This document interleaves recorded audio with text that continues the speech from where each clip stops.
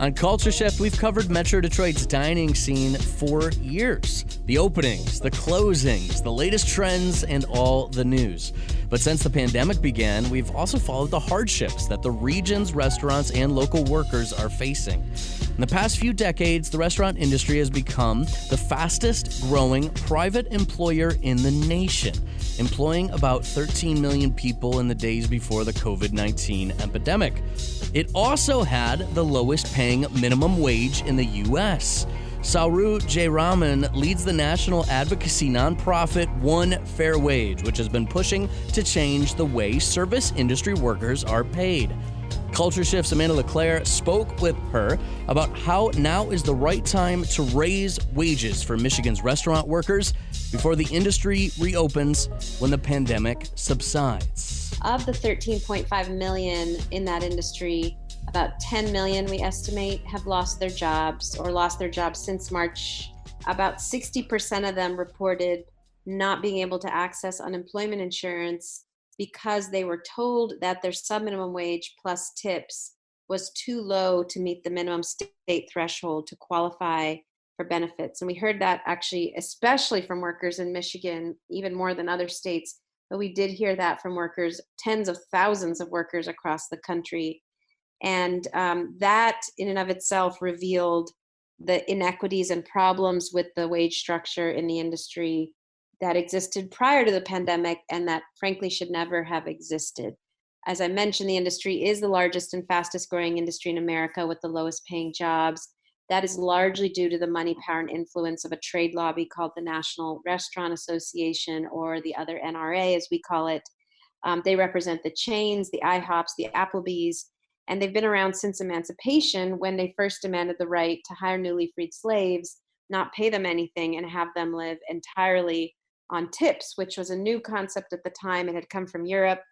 In Europe, it was always an extra or a bonus on top of a wage, never a replacement for the wage. It really was slavery and Jim Crow, the Jim Crow period right after slavery, in which restaurants wanted to be able to hire Black people, in particular Black women, not pay them anything and have them live entirely on tips.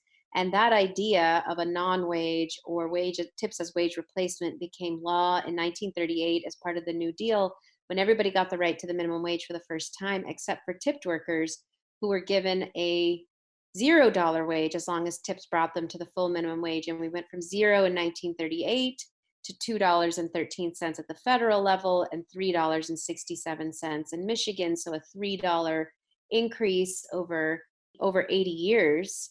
Today, most tipped workers continue to be women. 70% of them are women. They're disproportionately women of color. 40% of them are single mothers. They struggle with the highest rates of poverty, economic instability, and sexual harassment of any industry in the United States because before the pandemic, they were forced to tolerate all kinds of inappropriate customer behavior to feed their families in tips. And the insane irony of the struggle that these workers are facing now is that prior to the pandemic, workers like Tracy had been part of our efforts to rise up and demand one fair wage, a full minimum wage with tips on top. Neighboring states like Minnesota, but also California, Oregon, Washington, Nevada, Montana, Alaska, all require the full minimum wage with tips on top, or what we call one fair wage. These are states that have higher restaurant industry sales than Michigan, higher job growth in the industry than Michigan, higher rates of tipping than Michigan, and 1/2 the rate of sexual harassment in the industry because women in those states get a full minimum wage with tips on top and don't have to rely entirely on customer tips.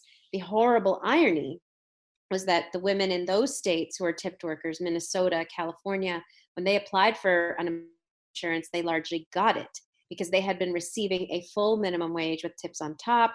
It was clear what they earned. There was no gray area about the tips. They earned a full minimum wage and they got unemployment insurance based on it appearing on the record as if they worked full time.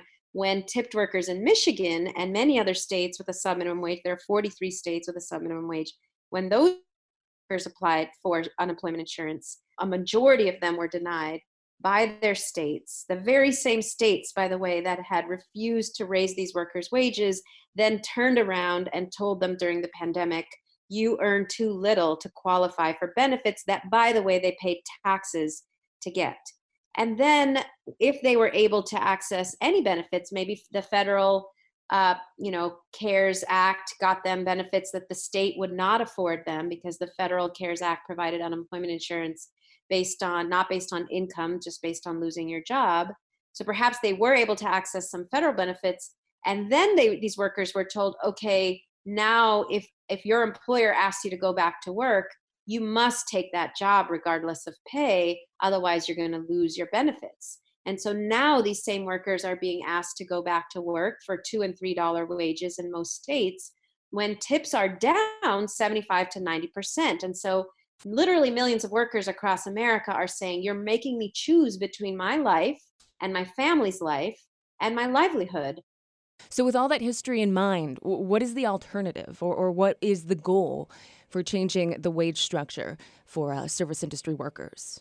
We actually want to transition to a full minimum wage model. Even if our state doesn't require it, we want to transition to a full minimum wage model with tips on top, because we realize we are people of conscience, and we realize that this system didn't work. And there are actually a number of restaurants in Michigan that already paid before the pandemic, paid a full minimum wage with tips on top, and are thriving and succeeding. There's Rose's Fine Food, owner Molly Mitchell, that's been paying one fair wage for many years. There's Miss Kim's in Ann Arbor, Michigan, a Zingerman's restaurant that's been paying one fair wage for many years. There are several restaurants in Michigan and around the country that, even if they are allowed to pay $2 or $3, reject that model because they know it doesn't work for anybody.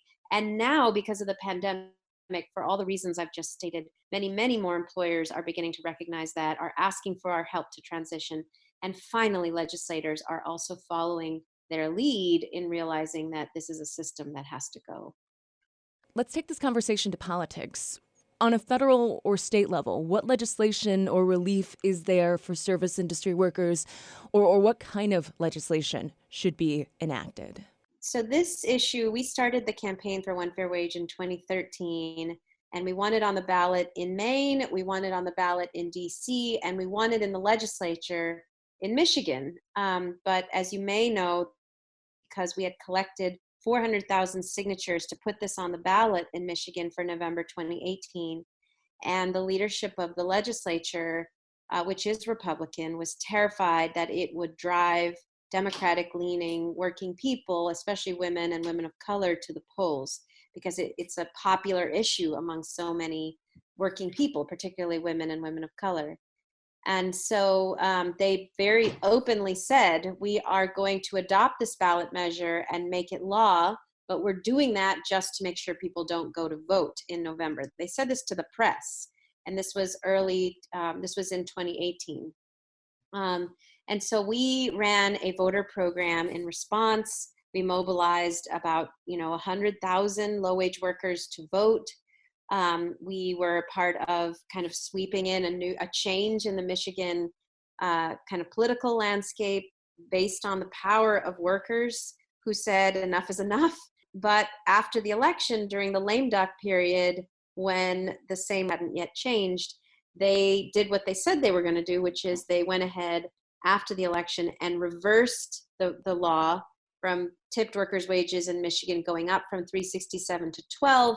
They went back down to $3.67 at the end of 2018. So the incredible pain for these workers is that they had mobilized, they had followed the law, they had organized to win an increase in their wages, and the legislature responded by adopting their bill to raise the wage. And then, in a very, frankly, unconstitutional turn of events, blatantly said, we're doing this to keep people from voting. We will reverse the wage back down to $3.67.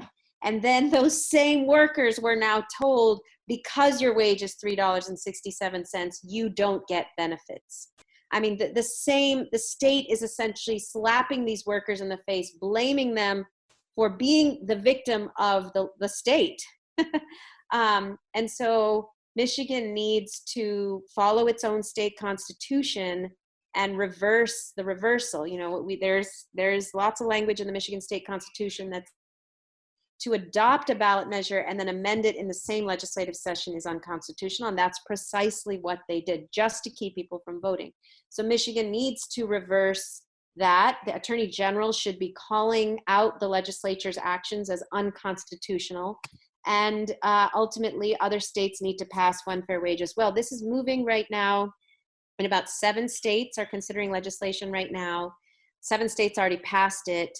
And we won it in the U.S. House of Representatives last year. And so now it will go to the Senate and potentially a new and different U.S. Senate next year, given potential for change in the U.S. Senate this November. And then just on Thursday, Vice President Biden came out endorsing one fair wage as part of his jobs and economic recovery plan. So this is definitely gaining momentum across the country.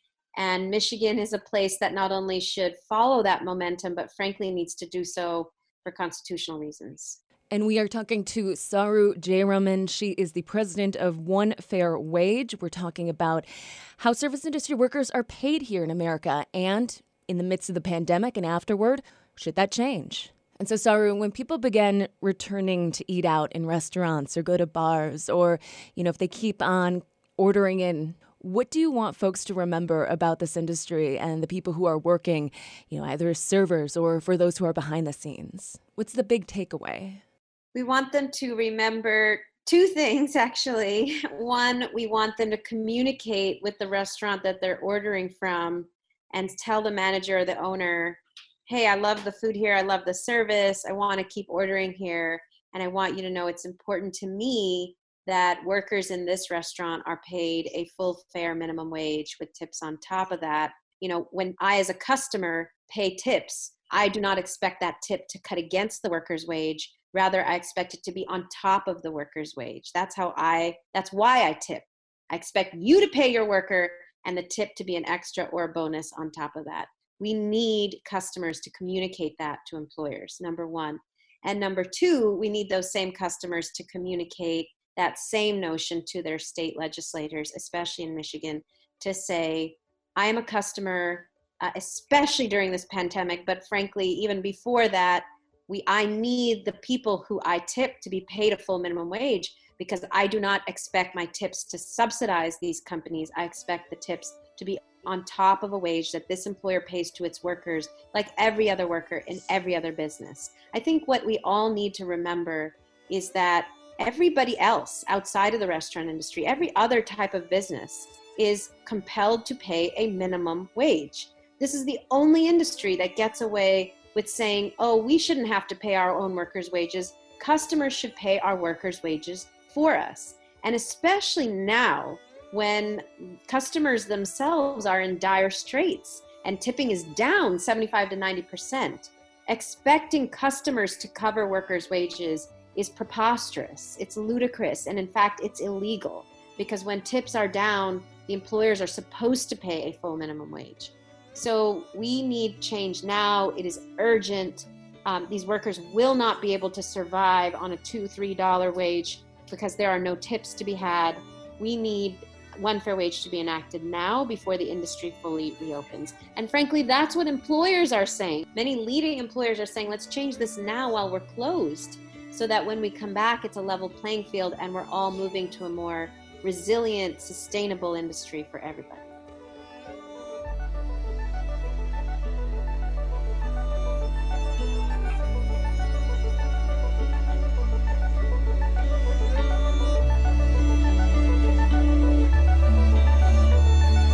That was Saru Jayaraman, president of One Fair Wage, a national advocacy group for restaurant workers.